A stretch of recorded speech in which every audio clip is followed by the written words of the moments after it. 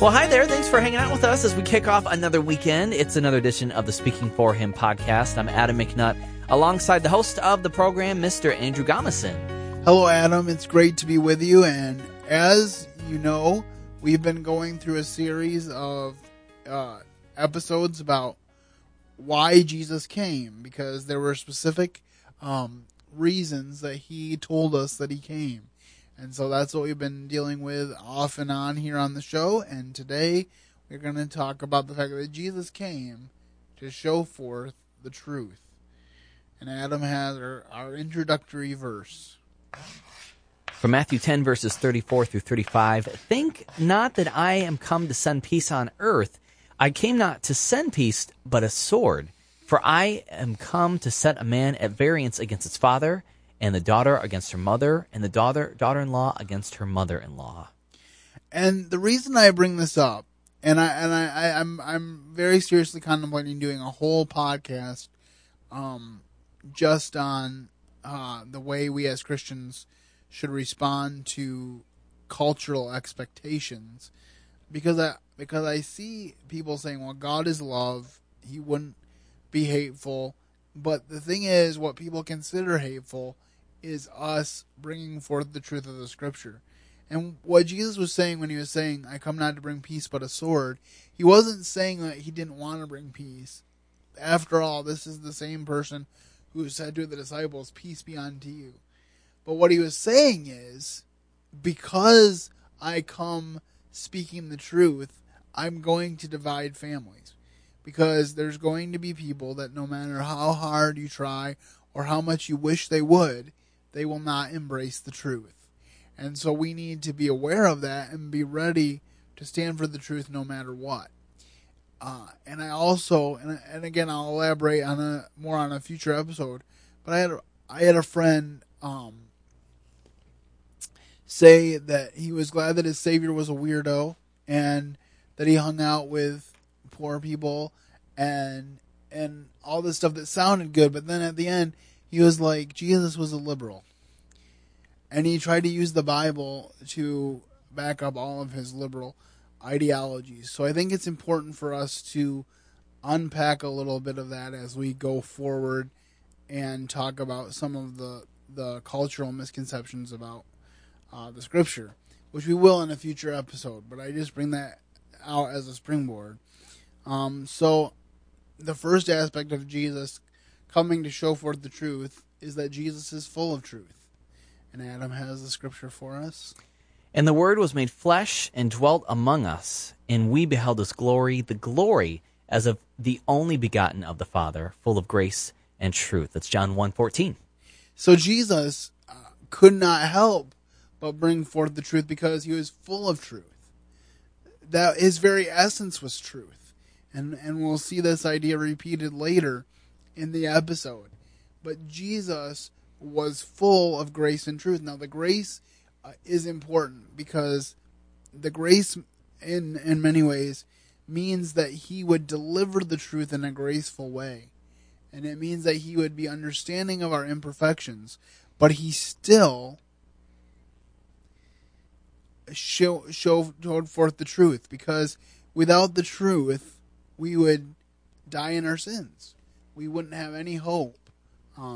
So sometimes people, in their attempts to be loving to unbelievers, they fail to share the truth. Mm-hmm. And I don't want that ever said of the Speaking For Him podcast. We have a responsibility to share the truth, and we take it very seriously. And because Jesus was full of truth and his essence was truth, he went throughout the land speaking the truth, no matter how annoyed it got the people around him. There were times when they wanted to stone him, multiple times when they wanted to stone him, at least once when they wanted to throw him off a cliff, and they tried to arrest him several times before they actually did, because even though they thought they were in control, he actually was fully in control at all times. So our next aspect is Jesus calls us to worship him in truth. "But the hour cometh, and now is, when the true worshipers shall worship the Father in spirit and in truth, For the Father seeketh such to worship him. God is a spirit, and they that worship him must worship him in spirit and truth. That's from John 4, verses 23 through 24. So because he is full of truth, he must be worshipped in spirit and truth. We must believe the truth and embrace the truth in order to worship him. If we don't have the foundation of truth, if we don't believe the right things about Jesus, then we are not true worshipers. It's like I was saying in the example earlier. You can look at all the stuff he did and interpret it a certain way and say, well, Jesus would just love everybody and he wouldn't say mean things or he wouldn't condemn them. But the reality is that if that was the case, he never would have hung on a cross. He didn't hang on the cross by giving everybody warm fuzzies. He hung on the cross because often in his attempt to show his love, he had to do the exact opposite, which is give people bad news.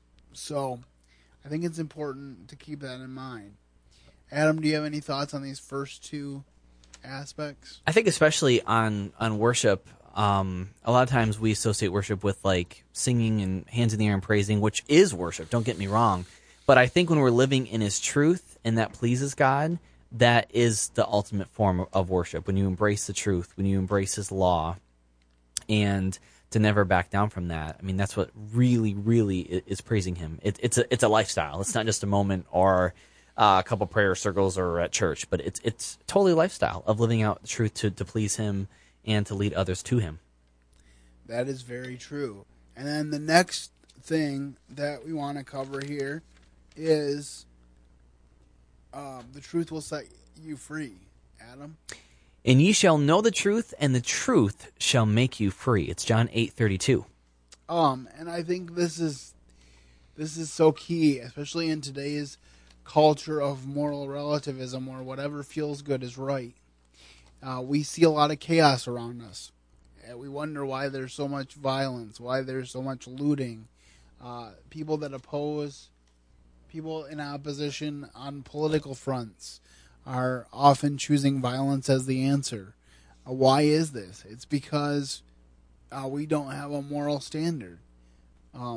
Jesus gives us the truth that tells us to respect those in authority and pray for kings and to realize that the heart of kings is in the hand of the Lord and he will turn it however he needs to. You know, these are things we need to know. And when we come to the truth about ourselves, which is that we are nothing and that we can't live without him, then we are able to accomplish great things because we get out of the way and he comes in and does a cleanup job, does a fixer-upper job, if you will, and makes things new, and then we are able to be used as vessels for him. But until we come to the truth that we are helpless without him, we can't be helped. So, all right, and our next aspect is the world will not believe the truth.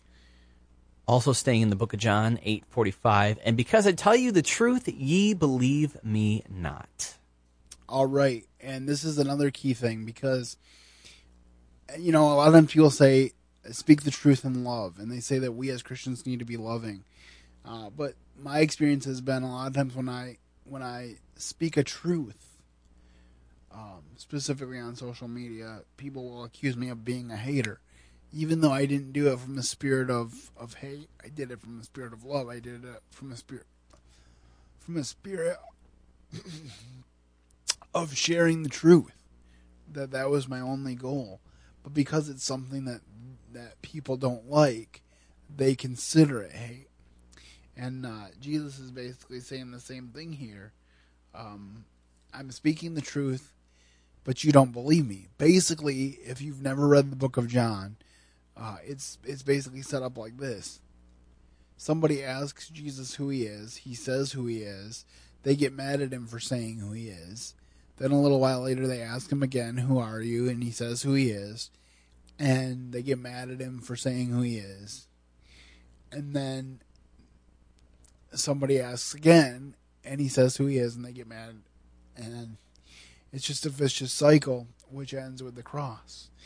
And so, and he also said, if the world hated you, or if the world hates you, just remember that it hated me first. That's what he often said. That's what he said to his disciples. So I think this is a good reminder for us. We have one more, but before we do the final one, Adam, on these last 2 points, do you have any thoughts?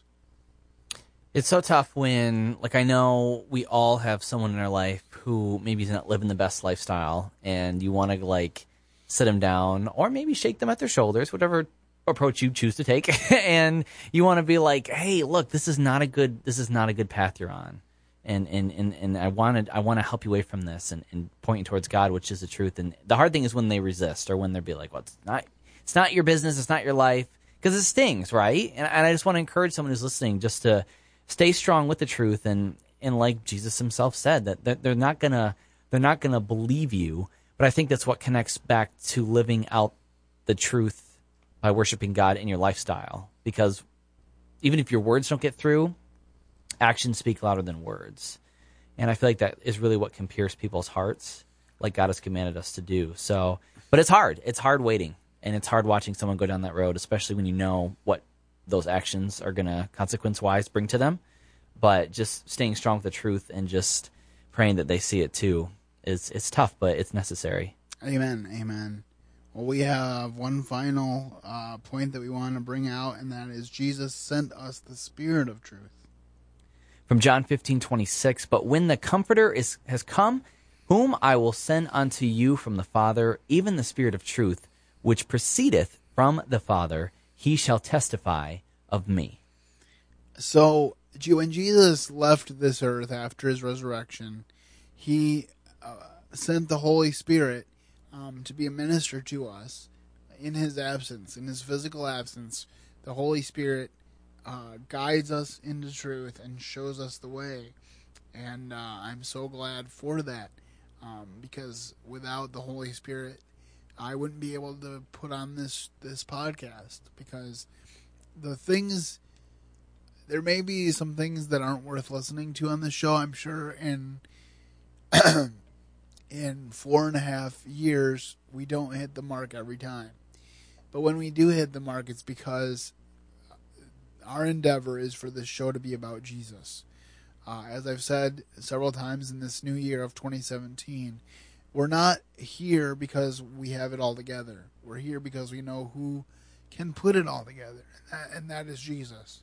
So I just want to encourage you that Jesus has given us his Holy Spirit so that we can be guided into all truth and learn the Word of God, and things that didn't make sense to us at a certain time can make sense to us now because we have the ministry of the Holy Spirit. I also wanted to mention to you in closing that Jesus said, I am the way, the truth, and the life. No man comes to the Father except by me. He said, I am the truth. And it's interesting that when he was going to the cross, Pilate said, what is truth? And the truth was standing right next to him. And so I just find that to be a very interesting picture, that the God of this world blinded Pilate so that he didn't even realize that the answer to his question was standing right there. All right, Adam, before we close, do you have any additional thoughts that you want to leave our listeners with this week? Just to stay strong. Stay strong in living the truth and sharing the truth. And even if you're ridiculed or even as bad as persecuted for it, just remember that, the one who went through it on the cross, he knows how it goes. So he's always there to help us and to comfort us in those times. So stay strong. That is absolutely true. And we hope that this look at Jesus being coming to share the truth, Jesus coming to show forth the truth, has been a blessing to you. If you'd like to, you are more than welcome to download this podcast and any podcast in this series free of charge and share with your family and friends offline.